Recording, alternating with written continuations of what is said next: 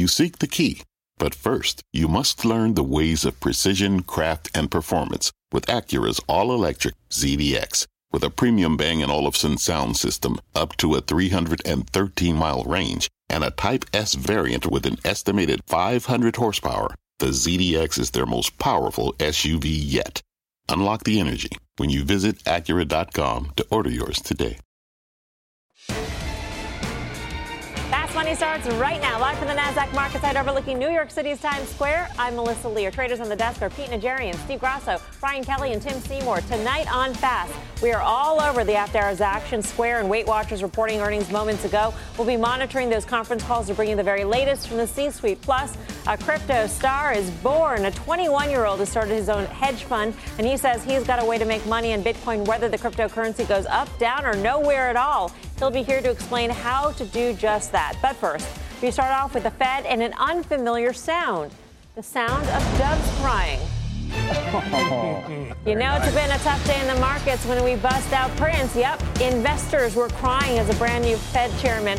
Jerome Powell testified before the House Financial Services Committee for the first time in his new role, and he sounded a bit more hawkish than investors were expecting. That sent the Dow down 300 points. You could say stocks got Powelled. The S&P closing on the lows as bond yields screamed higher. So let's get right to our senior economics reporter, Steve Leisman, who's back at headquarters. Steve, you say I can't get over the Prince reference. Respect. Very cool. Here's the question. Will Powell be singing a different tune on Thursday? You know, that's possible. Look, Fed Chair Jay Powell was doing just fine in this inaugural testimony until Congresswoman Maloney asked him what would change the average Fed forecast from 3 rate hikes to 4. He started off by saying that recent data had showed a strong economy, and here's what he continued with. We've seen fiscal policy become more stimulative. So I think each of us is going to be taking the developments since the December meeting into account and writing down our new rate paths as we go into the March meeting, and I wouldn't want to prejudge that.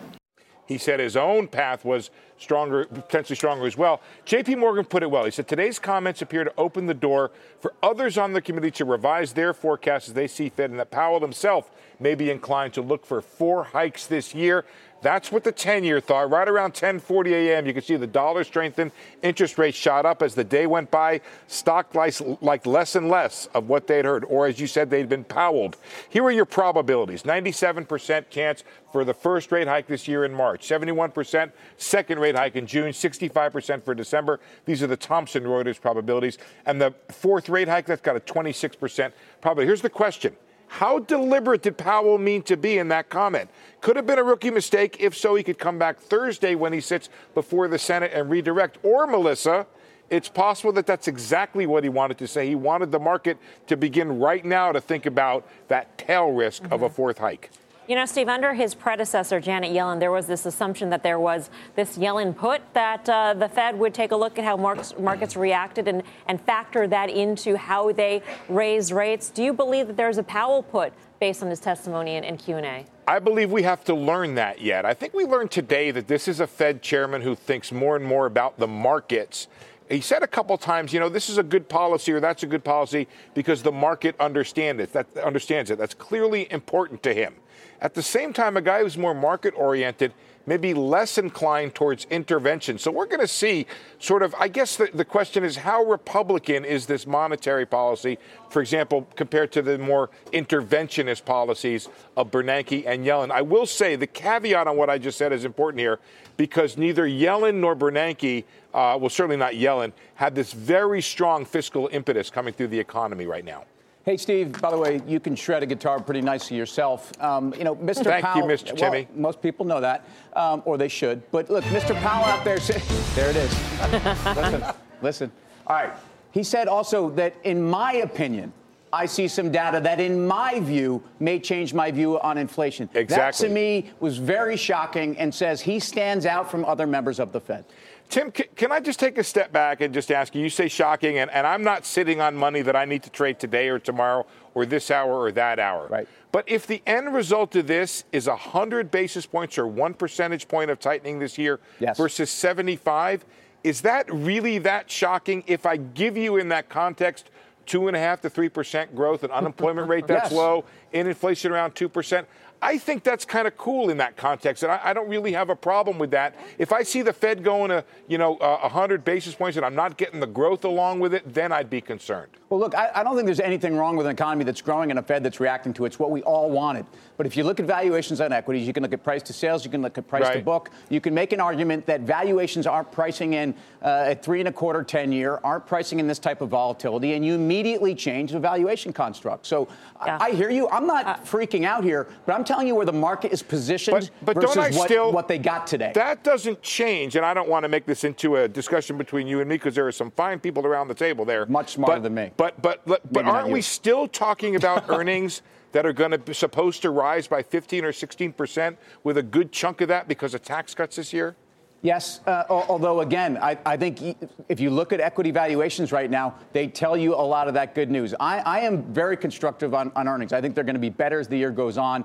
But the market's reaction every time with Fed minutes, CPI, wage data in the payroll, every time we get the market feeling like we're offsides on the Fed's view on policy and the pace of it, markets start to follow. Yeah. By the way, Steve, everybody here, most people here on the desk do say that it does make a difference, 25 basis points in the context of the markets. I think from an economist's point of view, it doesn't make a big difference. In the long-term point of view, it doesn't make a difference. But right now, right here, to say 4 versus 3, that's a big difference, especially for a market that hasn't even 100% embraced 3 versus 2. I've got a 5 or 10-year horizon on my personal portfolio. And 25 basis points. Now, if you want to engage in the discussion, right, you guys, you high frequency guys, you've already lost your attention span's already moved on. But listen, if you want to talk about 2019 and where the Fed's going to end up, if that's freaking the market out, that makes a better case to me than the 25 bips this year. We got to go. Our attention span's over. See you, Steve. Thank you, Steve. Go on. So with rates on the rise and a hawkish Powell at the helm, should investors start fearing the Fed? I kick it off to you, Steve. I don't know what do that you they're think? fearing the Fed, but I think obviously this did surprise everybody, right? I mean, everybody, I think, generally has thought, okay, we're likely going to have 3 rate hikes this year. But the idea being something that it seemed to be embraced by Mr. Powell today was, well, it could be 4. I think if nothing else, the good news is we were up 400 yesterday. We're down 300 today. Volatility's been moving all over the place. But you're saying this before we've even gotten into March. So if anything else, you're giving that transparency the Fed has been giving us for years. That's something that I think is positive. So it's good to get it out of the way in terms of the telegraphing of this potential move. Right. But is he really saying that he might be for it? He's still got to have a whole bunch of other people in the room have to decide I don't that's think something. It's the rate hikes. It's what it's saying, why he said it. Steve said it exactly in his commentary, that it's because he was concerned about fiscal policy, right? So he was concerned that we're going to get this big stimulus while the economy is already growing. So that's what I think the market is pricing in, saying, you know what, you're throwing kerosene on a fire here, and the Fed's going to have to not maybe act an extra time. 25 basis points doesn't matter. The market's saying, you know what, He's what also if this been thing on record, really though. accelerates and margins compress because you can't raise your prices or you get inflation and it's not working. So you have He actually margins has been on compress. record, though, to that point, saying that he thought he took a step back and said maybe these tax cuts are going to be less inflationary. So I do believe he's trying to figure out where he actually stands on this. But if you look at the markets last week, we're at 2,700. That's where they were pricing in 4.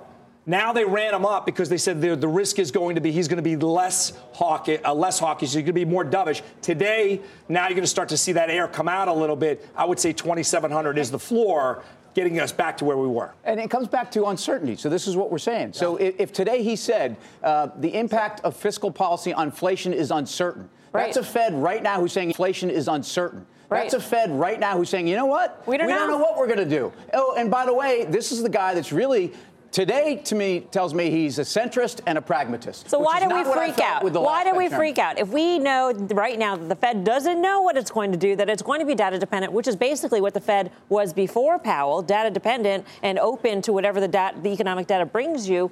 Why did we sell off? It's the same, right? The market's fears. No, they confirm the market's fears that there's going to be too much stimulus coming into this market or into this economy. You've got tax stimulus, then you've got fiscal stimulus, you got infrastructure spending, you got all these things. That's what the market's afraid of. And by Powell saying that, he confirmed everybody's fears. Do you think there's anything in what was heard today that actually algos are also sort of programmed to react to? Sure. Of course they are. Sure. Right. Well, that's what I think. And they did. I think they did. On words of the testimony, you could see the elbows going to work. We were up 100 to 150 points at one point this morning, and then suddenly we start giving it back, and the next thing you know, towards the end of the day, and we're in down the final hour too, pretty much. So keep an eye on that too, because you know what? That's something that sooner or later that's going to be in the past, and then we move forward from there. But that was the reaction today. I agree. But here's where I think we have a healthy disagreement on this desk. I mean, I ultimately believe that if volatility, and you said this last night, Pete, you said vol's been higher, but it hasn't been that elevated for that long. Right. And I kind of agree with that, although I look at this extended period, we're probably kind of 20 days north of 15 on the VIX. Maybe 15, which we haven't been since the fourth quarter of 2015. If you start to price equities at a different volatility, that's a different risk level, at a 10% 10-year, in an environment where we've already got, I think, valuations that could be argued are up there, price to sales, price to book. Equities are a totally different investment. I think that's a very interesting idea and a good point. I mean, if we are at, for the 10-year yield, close to a 4-year high right now where we stand, plus we got vol higher, I don't want to pay as much for these stocks, right? Doesn't that factor into your be cash? I'm not saying. Right. You're not saying you are not saying to be in all cash. As people think about the next 6 months and they think about, can I be in bonds? Well, rates are going higher. Can I be in stocks? A lot of volatility, some great buys out there. Clearly, we're going to talk about them tonight. Or I could be in cash because I don't need to do anything right here. Right. That's a healthy debate. Sure. All right. So with that said, what did you do today? You know, it was a pretty quiet day today, actually. I added to an Intel position that I already had. I also added AMD because I like the chip space. I think those names, you know what, going forward, there is going to be money. The earnings we were talking about, and Steve talked about, some of the earnings projections going forward for the year. I think there's a lot of reasons why volatility's in the market. I don't know that we hold on to this 15 as long as maybe the rest of the desk thinks right now. And the reason I say that is, let's just remember, that's a 1% move every single day from the S&P, every single day. So it's not as easy as it sounds to 15? Hold it a VIX. Is that what that equates to? At a 16. At a 16. I didn't know that. All right, interesting. Watch large cap tech, and specifically China, because it's been weak. It's been the proxy for China growth. I'm watching Alibaba. That's where I'm long. I have not bought any more yet, but I am looking at it. I took some exposure off in the oil sector. I mean, we've had a tremendous run in that. We had a stronger dollar today. To me, why not just take some off? That's not, not a call like Tim was saying cash, and I'm joking that he said that. But I'm saying just be careful here, right? In the S&P 500, we bounced up against 2,800. That's a technical resistance point. Take a little off the table. Maybe a small short-term double bottom on the dollar. I sold some U.S. steel. I sold some commodities like Brian. I think he got a shot because I look at the last pullback, and these stocks are right back near the rally highs. I can get them cheaper. All right, coming up, the biggest media companies in the world could be gearing up for a bidding war like we have never seen before. But the real winner of all the deal talk might surprise you. We will explain. Plus, scared of Bitcoin's wild swings? Well, one 21-year-old hedge fund manager from Queens says he's cracked the crypto code and found a way to profit no matter what Bitcoin does. He'll be here to explain. And later, Pete Najarian is stepping up to the plate. He says one of the best performing Dow stocks in the past year is about to break out to even higher highs. He'll tell us why he is so excited about this name. You're watching Fast Money live from Times Square in New York City. Much more right after this.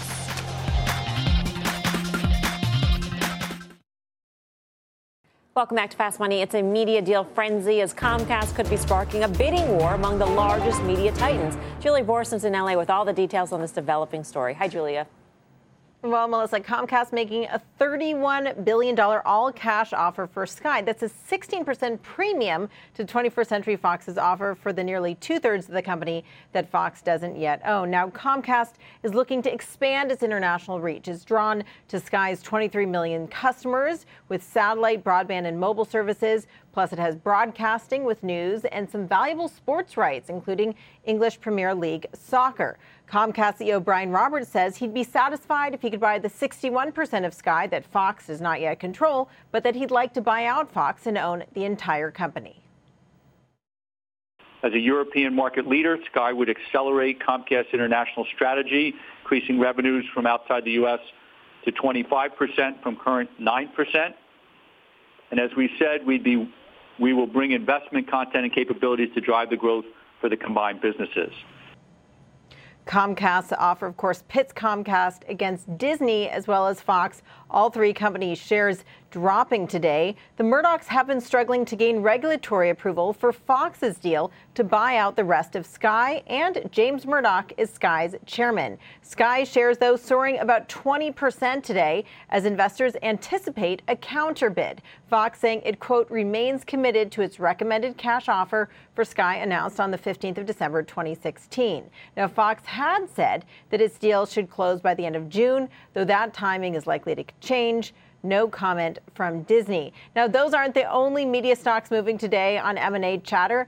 Lionsgate shares ending up about 2% on a report that Hasbro is close to acquiring that company for at least $40 a share. That's about a 37% premium to where the stock is trading now. Melissa? All right. Thank you, Julia. Julia Boorstin in Los Angeles. And as the so-called legacy media titans battle it out, quietly, Netflix is sitting pretty, now worth $128 billion, more than Time Warner, Fox, and Viacom. In fact, only Comcast and Disney are bigger. So as the media wars heat up, should you just keep it simple and buy Netflix? Pete. You know, it sounds too simple to say that, but my answer would be yes. And I know Guy Adami's talked about this a lot as well. We talk about the growth that they have consistently, but it's also about the content. I mean, they continue to grow in the content space. In 2018, that's going to continue. It's going to be huge. The commitment of the $8 billion that they have for content and everything. But when you look at the international growth, that is what's still, it's remarkable, quite frankly, how much growth they're getting internationally and continue in the U.S. That slowed down, but the international is incredible, 11%. So I don't disagree with you in that. I think the revenues there are stable and they have this growth. But look at how it's traded, right? I mean, we've had a tremendous run in this thing. We're now talking about higher interest rates. So this is one of those stocks that should suffer pretty much in any kind of a downturn that we have. So I'd be very concerned about the position of this, and I'd wait. Although we're talking about a relative didn't basis, get sold that hard when we went on the sell. I know, but we're at the highs. But what rallied back just as hard off the lows? It was all these but do you want to momentum buy names. it? Right, but do you want to buy it at the highs? Why wouldn't you wait for a sell-off? What's your question, Tim? I've got a question. As a guy that's been so wrong on Netflix for a long time, raising my hand. Yes. That's Go ahead with your what question. polite people do on this show. As a guy who's been wrong, Not on this tell me show, how to but- value this company. You don't value it like a media company because it's clearly, way too expensive on a content basis. It's still very debatable right now. You don't value it on that of a core kind of conduit play or essentially the pipe that gets it into your house. So what's the Tech valuation growth. for this company? That's why are we trading at this multiple? Because obviously we are. Because they're trading it like a tech growth company. There's no logical answer that's going to make you happy about it. And it doesn't trade. I agree with you on every metric that you just named. It just doesn't trade like that. It trades like a tech growth company, and you can't put a multiple on tech growth. Would you buy one of the legacy media plays? Then? Yes, I would. And first of all, our parent company, Comcast, as we know and as we always say, is very, very cheap on a trailing 12-month basis. And I bring that up just because, in fact, the stock's had a big move based upon some of the M&A and what they may or may not be And you want to keep your job. I'm just joking. But as you heard the chairman say, this is ultimately about an international growth strategy that gives them 5% of their earnings outside of the United States. It's a company that ultimately, I think, scale right here, and the choice assets that Sky is very complementary. A deal, by the way, that looks a lot easier to get through than the Disney Sky deal and Disney Fox deal. And that's why I like it. I have a question as well. I have a question. I recognize It's myself. a new title. And my question is, would you rather? And I think Brian Roberts and Steve Burke are not listening, so answer honestly. Yeah. Would you rather Comcast or Netflix? Netflix. Not even a hesitation. Without question. Yeah. After a 50% move and an unexplainable valuation, you guys want to own this stock. After 50%, I mean, this stock has gone up 50% year to date. Well, if you say give me my time horizon, a longer term, I agree with you. Comcast is a longer term bet, more stable environment. Netflix extremely volatile, but it is a growthy name. I would have said the opposite. That surprises me. I would have said Netflix is a longer term. Right, yeah. Netflix is a longer term play because they're positioned for future, streaming, blah blah blah. I think you're going to get your growth up front, and eventually you have to start pricing in all that growth. So Comcast longer term, Netflix shorter term. Well, for me, it's not a question. I'm certainly not going to flip now, especially on a relative value play. But ultimately, what's going on with Disney and what's going on possibly with Comcast? Right. They are getting bigger. They are controlling content. They're going to have more to then deliver themselves. Obviously, Comcast already can. Quick, Disney's BK. getting in that business. For me, it's all about trade position, and I'd much rather be in Comcast at this point in time. Netflix has had too much of a run. It's all about risk, reward, and trade position. Stick to Bitcoin. Still ahead, Square is sinking after hours, cutting into what has been an epic rally for the stock. We'll hear from the CEO, Jack Dorsey, later this hour. I'm Melissa Lee. You're watching Fast Money on CNBC, First in Business Worldwide. In the meantime, here's what else is coming up on Fast. How would you like to make money on Bitcoin if it goes up, down, or nowhere at all? No, it's just a simple strategy devised by a 21-year-old genius from Queens. And he'll be here to tell us how it works. Plus, Pete's bringing the heat, pitching one Dow stock that's up over 40% in the last year. And he says the rally is just starting. The name when Fast Money returns.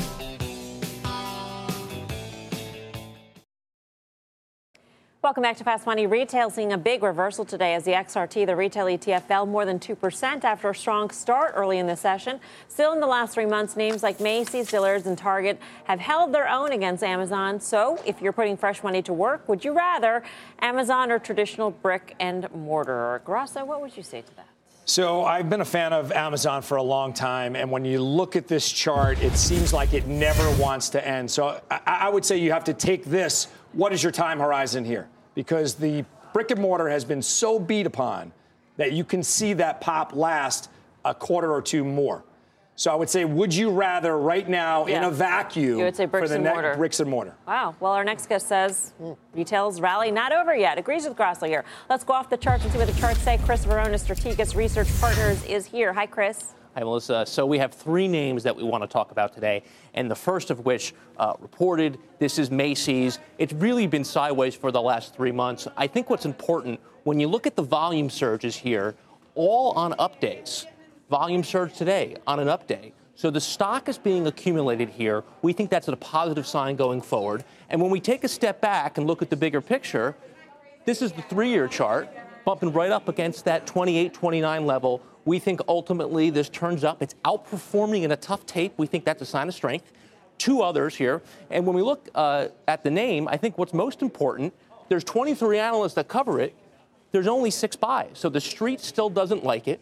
And I think importantly, the current price above the average analyst target. So the street has to bring up their numbers. That's a positive. Two other names here. Tapestry. This is the old Coach, putting in a big bottom. Higher low, higher low, higher low, up through $49.50. We think this is a $60 stock, so improving here, certainly in retail. And then lastly, one of our favorites, Lululemon. Dead money for 6 years. Just starting to push up against this 80, 81 level. We think it gets through there and it goes a lot higher. So Macy's, Coach, Lulu, we think 3 spots here that look pretty good in a tough tape. I think Chris comes over. What do you guys He's think? coming over. Yeah, come on over, Chris. Bring him on. Karen will bring the chair in. Thank you, Karen. It's good to see you, brother. On that last chart, Lulu, how convinced are you that it will break above that level? Because it looks like it's tried a couple times and it's failed. We feel so pretty good this here time? because it's passing a test right now, right? This is a tough tape. The market's been uncomfortable. And this one is finally showing us for the first time in 5 or 6 years, it can outperform in a tough environment. That's what we want to own. So we're looking for names that have passed that test over the last 3, 4, 5 weeks. So Chris, going to that, people talk about there's no such thing as a triple top, right? Sure. So one, is that true in technical analysis? I mean, I've never seen a triple top in a technical analysis book. And what would convince you, if it is true, what would convince you that this is going to be that mythical triple top? Is it a volume thing? What do you look for to say this breakout isn't going to happen? I think volume will be important here. What we want to see in any breakout is evidence that the stock is being accumulated, much like we're seeing with a Macy's right now. On every up day, volume has been big. So that's the signal that we're looking for going forward to say, you know what, this is more than just a head fake. This is the real thing. I think that'll be very important in this $80, $81 level. Can you see a scenario where we played Would You Rather? Can you see a scenario where Amazon and a Macy's or Amazon and a Target rally simultaneous, or does it have to be give and take between the two? I don't think it's give and take, and we're seeing it right now. And we have a rule. Our rule is don't sell anything until it hurts you. And until Amazon hurts you, we can't sell it. Now, we can manage risk, right? And I think there might be an opportunity here. But as far as can both of these work at the same time, well, they're doing it right now. So I think it's evidence going forward that they're not mutually exclusive ideas. Outside of these names, how does Walmart look? Obviously, tough week last week. Yeah. But right back to support here, right? So right back at the 200. The problem I have with Walmart is the sector it's in. Consumer staples is just not leadership. So I'm not sure we have group sponsorship behind this name to carry it if things get tough. Discretionary has outperformed staples. So I'd rather own a name in that group versus staples here. You were in Macy's?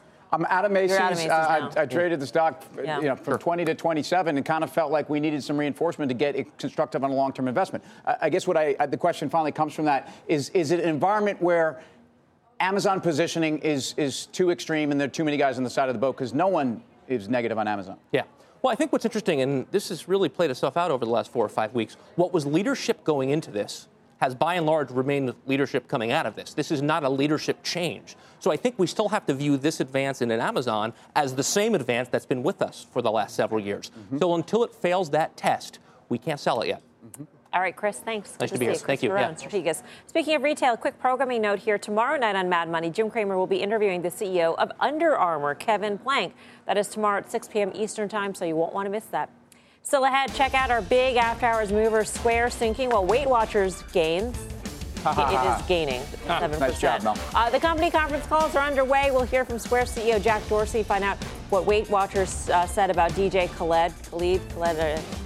Sure. Cool enough. No, I'm not cool enough to know. Why not? All right, plus Pete stepping up to the plate. Is it? Sure. You would know? All right, getting ready to pitch the one Dow stock that he says is about to surge. And get this, it's already up more than 40% in the past year. Well, the other traders agree. Find out when he delivers his fast pitch. Much more fast money right after this.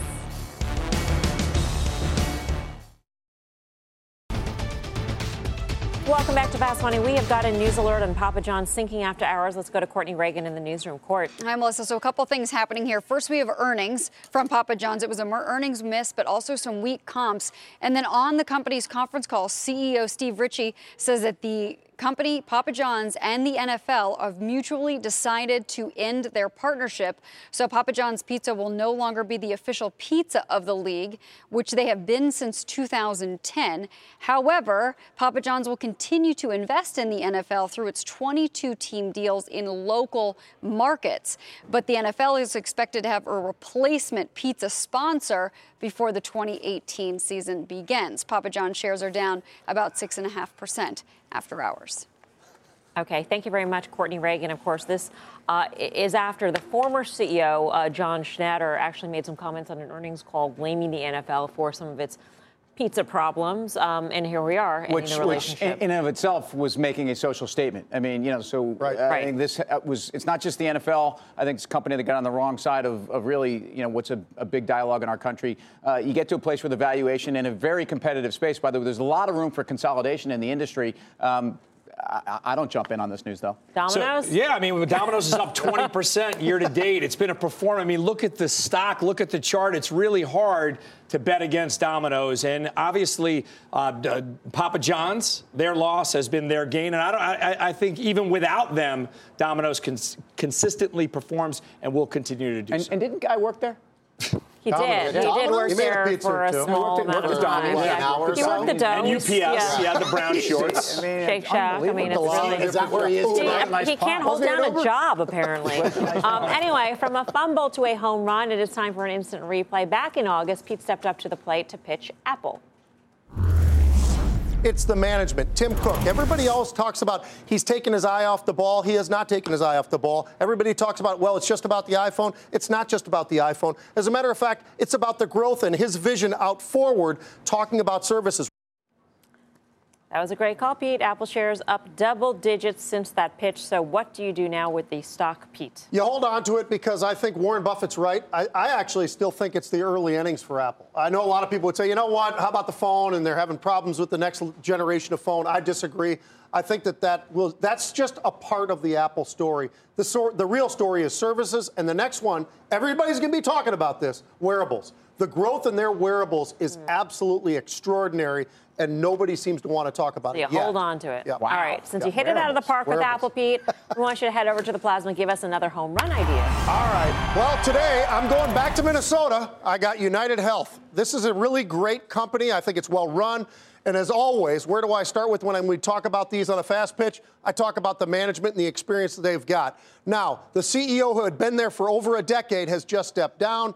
The next man up, Wickman, is going to be doing an outstanding job. He's already been there, though. He's been there for 20-plus years, and he's been running domestic and international. So this is a guy who already knows what he's doing, and I think he is the right guy. They talked about that in the most recent conference call about how strong of a leader he's going to be going forward. The strong fundamental story. The backdrop right now is multiple different areas. When you look at this, it normally trades at a 20 PE. It actually right now is trading at an 18, maybe even as low as a 16, depending on where you actually are with your earnings going forward. So when you look at some of the fundamental story right now, plus the taxes, from 37 to 24, there's a lot of different elements right now that I think are very bullish, and every single quarter they beat and raise, and that's what they do. It's impressive growth as well. When you look at the growth in the revenues over the last decade, it's been over 15%. So when you go across the entire story of what's going on right now with United Health, yes, it got up here pretty high. It was near this 250 level right here. It had a little bit of a pullback. It's about 6% off of those highs. I think this is a name very much like Humana January last year that screamed higher. I think this can go closer towards 300. Hey, Pete, I love the story, too, but I'm a little concerned about the valuation. I'm also concerned about a slowdown in the Optum or some margin compression in that part of their business, which has been huge. Any thoughts on that? Well, I'm not as worried about that because going forward, I think there are some strengths that they have in terms of some of the margin. And I think a lot of the business story here, there's the beauty of what they have done is they have diversified areas that are actually feeding into United Health. So because of that, I'm less concerned about that. All right, no more questions. Time to vote. You buying Pete's pitch on United Health? Grosso, what do you say? It's kind of hard to bet against Pete. I'm going to buy it. I think it has room to rally, maybe another 10% to the old recent highs. Speakers. I love the pitch, Pete, but it's a H for me. That's okay. I don't want to buy into it at these levels. What's funny? I read that. I thought, Uno? Oh, no. What is that? No, H. All right. Tim. Well, look, I think Pete's buying this one. He's a healthy guy. Here he's in the orange zone himself right now. So there you go, Pete. 2 yeses, 1 no on this desk. We want to know what you think out there. Are you buying Pete's pitch for United Health? Vote in our Twitter poll right now. Go to CNBC Fast Money. We'll reveal the results later in the show. Plus, Square and Weight Watchers surging in the after-hour session. Actually, Square is down 2.5%. Those conference calls, though, are both underway. We'll hear from the C-suite on what drove the quarters. Much more Fast Money right after this.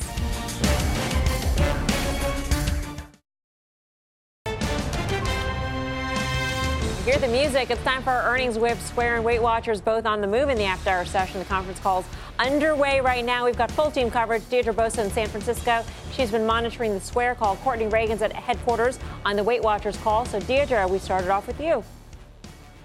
Hey, Melissa, well, Square continues to deliver, and for the first time this quarter, sharing numbers on its Cash app. This is its peer-to-peer payments app that competes with Venmo and recently added Bitcoin buying and selling. Square saying that it has 7 million monthly active users as of December. For reference, PayPal hasn't released that metric for Venmo yet, but it is thought of as the industry leader in this increasingly competitive space. So Square may be making inroads, and it generated a lot of buzz for Cash when it started adding Bitcoin capabilities late last year. CEO Jack Dorsey was asked about that and the future of Bitcoin at Square on the earnings call. Here's what he said. Bitcoin for us is not stopping at buying and selling. We do believe that this is a transformational technology for our industry, and we want to learn as quickly as possible. We also believe that it does provide an opportunity to get more people access to the financial system. And certainly that's in stores of asset, but also ultimately over time through currency. So we're going to have a learning mindset and make sure that we are learning and leading here.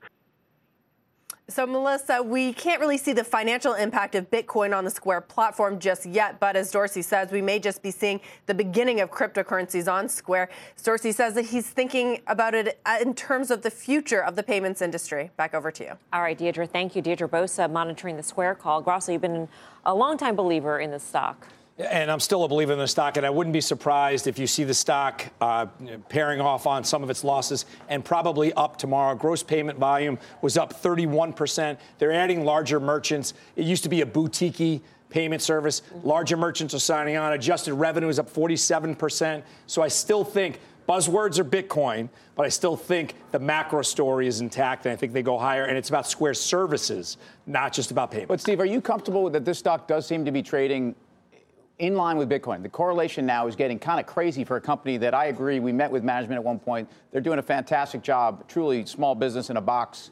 But, you know, it's not what you want if this is the company, right? Yeah, I'm going to beg to differ that it's, correlation is not causation. So I hear you. If you look at it on a chart, you could say there's a correlation between Bitcoin, but I don't think it's 1-to-1 ratio. I don't think that's the reason why it's rallying. I think that a lot of the stuff was in the numbers, but I do believe that you'll see the stock probably up tomorrow or the next couple of days. He did a pretty good job of making clear that it's an educational opportunity for Square. It's not anything that Square is seeing the impact of right now. Well, maybe not, right? But so, and I agree with Steve in this, and that what you have here is a company that's growing and they're creating a network. So this is all about network effects. Once you have that network effect, then you can start selling people services just like Apple does. Now, for me, and I think this is what Jack was getting at, is that the Bitcoin is a leader in this, right? So you look at what happened with Robinhood. They opened up. They got 1.5 million people sign up for their app in 4 days. If you can do the same type of thing with Square and increase your network, then, yeah, you know what? Bitcoin is going to have an impact. You may not be able to measure it, but you're going to get a lot more users. All right, let's get a check meantime here on Weight Watchers. That stock, I'm going to use this again. Here we go. It's going to be gaining in the after-hour session. Courtney Reagan's in the newsroom with the details. Hey, Court. Hi there. Yeah, the shares may be gaining, but I think that the members are losing. So Weight Watchers turning in a pretty strong finish to the year with profit and revenues coming in above expectations. Shares up more than 7% here after hours on the results as the company also puts up a pretty strong revenue forecast for 2018. So services revenue, that grew 16%. That's a bigger business unit than that product business. That's smaller, but it also saw sales grow about 2%. Membership up 23% for the fourth quarter. Weight Watchers shares have really soared in the past 3 months in particular, up about 67%. On the call, CEO Mindy Grossman points to marketing success from both Oprah Winfrey and DJ Khaled, thanks to his 9 million plus followers on his social media accounts following his weight loss journey. Weight Watchers partnering up with Freshwhelm for branded meal kits and grocery retailers. That's going to come later this year. The company also just said it added its first chief brand officer, or is adding her, Gail Tilford. She comes from Unilever. Melissa, back over to you. DJ Khaled. Mel. Yeah. Did you hear that? All right, I heard it. Nice job, Courtney. He's on that show Thank you, before. Courtney. So educational. Somebody knows how to pronounce his name, Mel. This is a seasonally strong period for Weight Watchers, right? People usually. Why are you looking at Brian? Actually, I was looking at you, Tim. But not because anybody on this has needs Weight Watchers. But seasonally strong period for Weight Watchers. People end of the year say, they want to lose weight, et cetera. So it makes sense. But it's been on a roll. No pun intended. It's been on a roll for quite a long time. But actually, if you really go back, who is the best? I'm not kidding when I say this. Oprah. Oprah is the activist investor. If you ever wanted one, you just look at what she can carry, a lot of weight. You're right. I'll never forget when she took in that huge position. That was the first thing that came to mind was this is a gal who actually really can move things around. She tipped the scales. She really tipped the scales for me. It made it a lot stronger. No, but the interesting thing is, look at the growth that Courtney just got done talking about. It's big growth, right? 16% here, 24%. But for growth, you bet on Pound per pound, I think he should be overweight. We could do this all night. We could do this all night. DJ Khaled, those opens up a whole new audience, right? Men, hefty dude, younger people. Right. Yeah, look at and he does this. He does this Instagram stuff. I heard when DJ Khaled turns sideways, you can't even see him anymore. He's fading away to a ton. It's unbelievable. Just a beard now. Anyway, all right. Let's move on. We're moving on. But we're sticking with earnings. Salesforce reporting after the bell tomorrow. Option traders are betting the cloud stock is set to soar. Let's get out to Michael in Austin with more. Hi, Mike. Hi there. So we did see above average options activity in Salesforce today, and bullish bets were definitely outpacing the bearish ones. The most active options were the March 110 calls. We saw over 4,000 of those trading for an average price of about $7.80. So those are people that are betting that the 4% implied move is likely to be to the upside for Salesforce, which is probably explained by their 60% plus EPS growth. One thing I will say, though, on Weight Watchers, after New Year's, I signed up. So there's male representation. There's men, maybe not a young one, Mike. but you do look there we slimmer. go. I think it's working. Mike, how do you handle the Chinese restaurant that you love to hang out at, though? I mean, so that's not permissible. You have to look at the menu. There are 0 points items. My Chinese restaurant ain't on it. You look sculpted right now. Mike, thanks. Thank you, Mike Coe. For more options action, check out the full show Friday, 5:30 p.m. Eastern Time. Still ahead, how would you like to profit from all the Bitcoin volatility? Well, one 21-year-old has figured out a way to make money no matter which way Bitcoin goes, and he'll be here to tell us how in just a few minutes. You're watching Fast Money on CNBC, live at the NASDAQ market site. Don't go anywhere. Much more Fast Money right after this.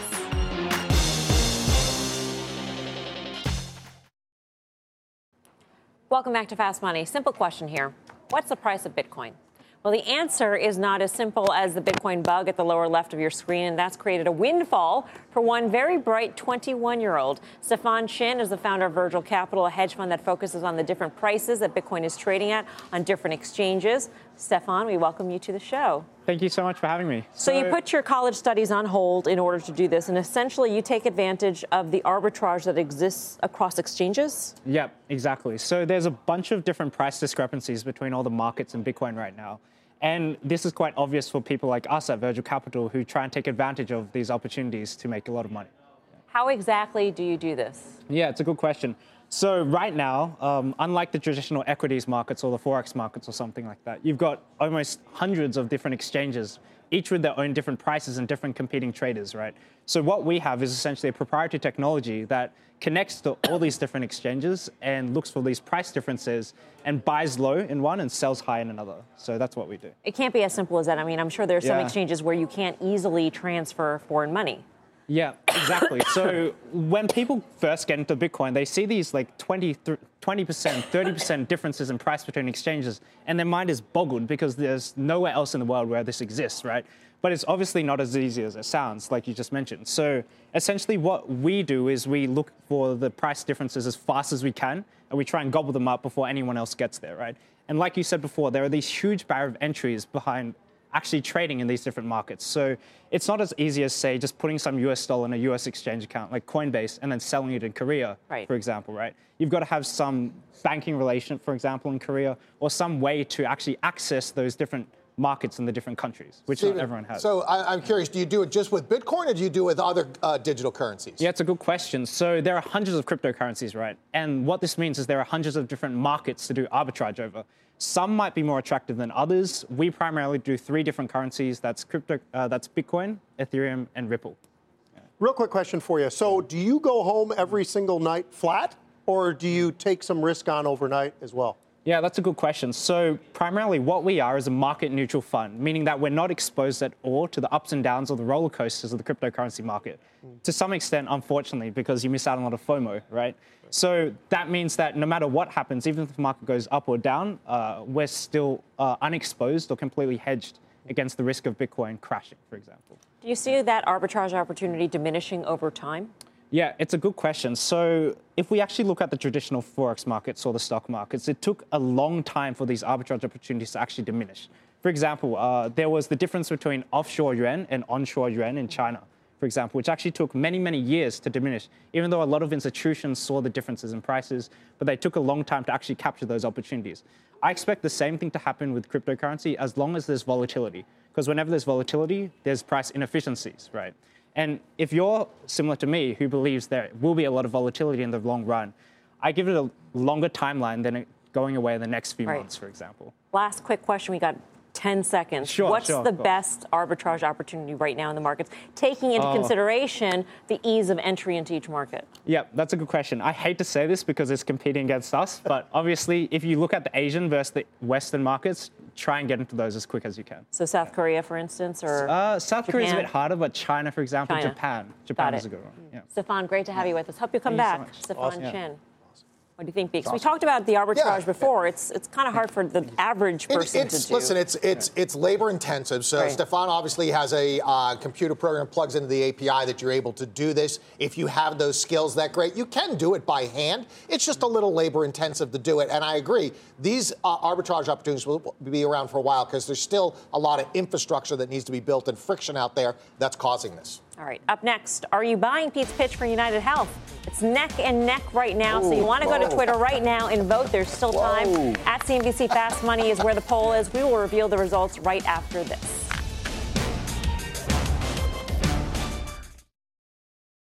You know, we were off for a while, and you know what song I just can't get out of my head? It's a sad song, Mel. Oh, no. Tony Braxton's Don't Break My Heart.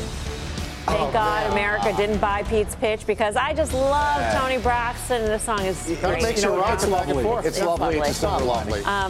Anyway, time for the final trade. Pete. I'm going to stick with the chips. Steve and I earlier were on the closing bell. Intel. I think this thing's going higher. Giddy up.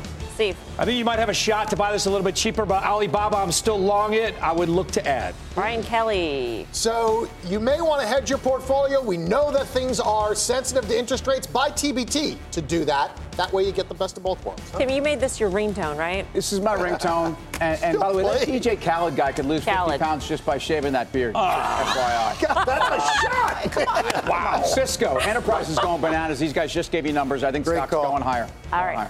I'm Melissa Lee. Thanks so much for watching. See you back here tomorrow again at 5 for more Fast Money. Meantime, don't go anywhere. Mad Money with Jim Cramer starts right now.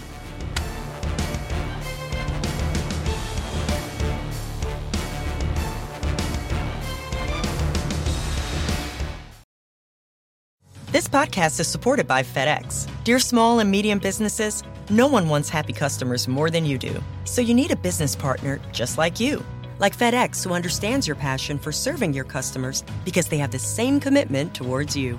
That's why FedEx offers you picture proof of delivery, packageless and paperless returns, as well as weekend home delivery to 98% of the U.S. on Saturday and 50% on Sunday. See the FedEx service guide for delivery information. What's more, FedEx Ground is faster to more locations than UPS Ground.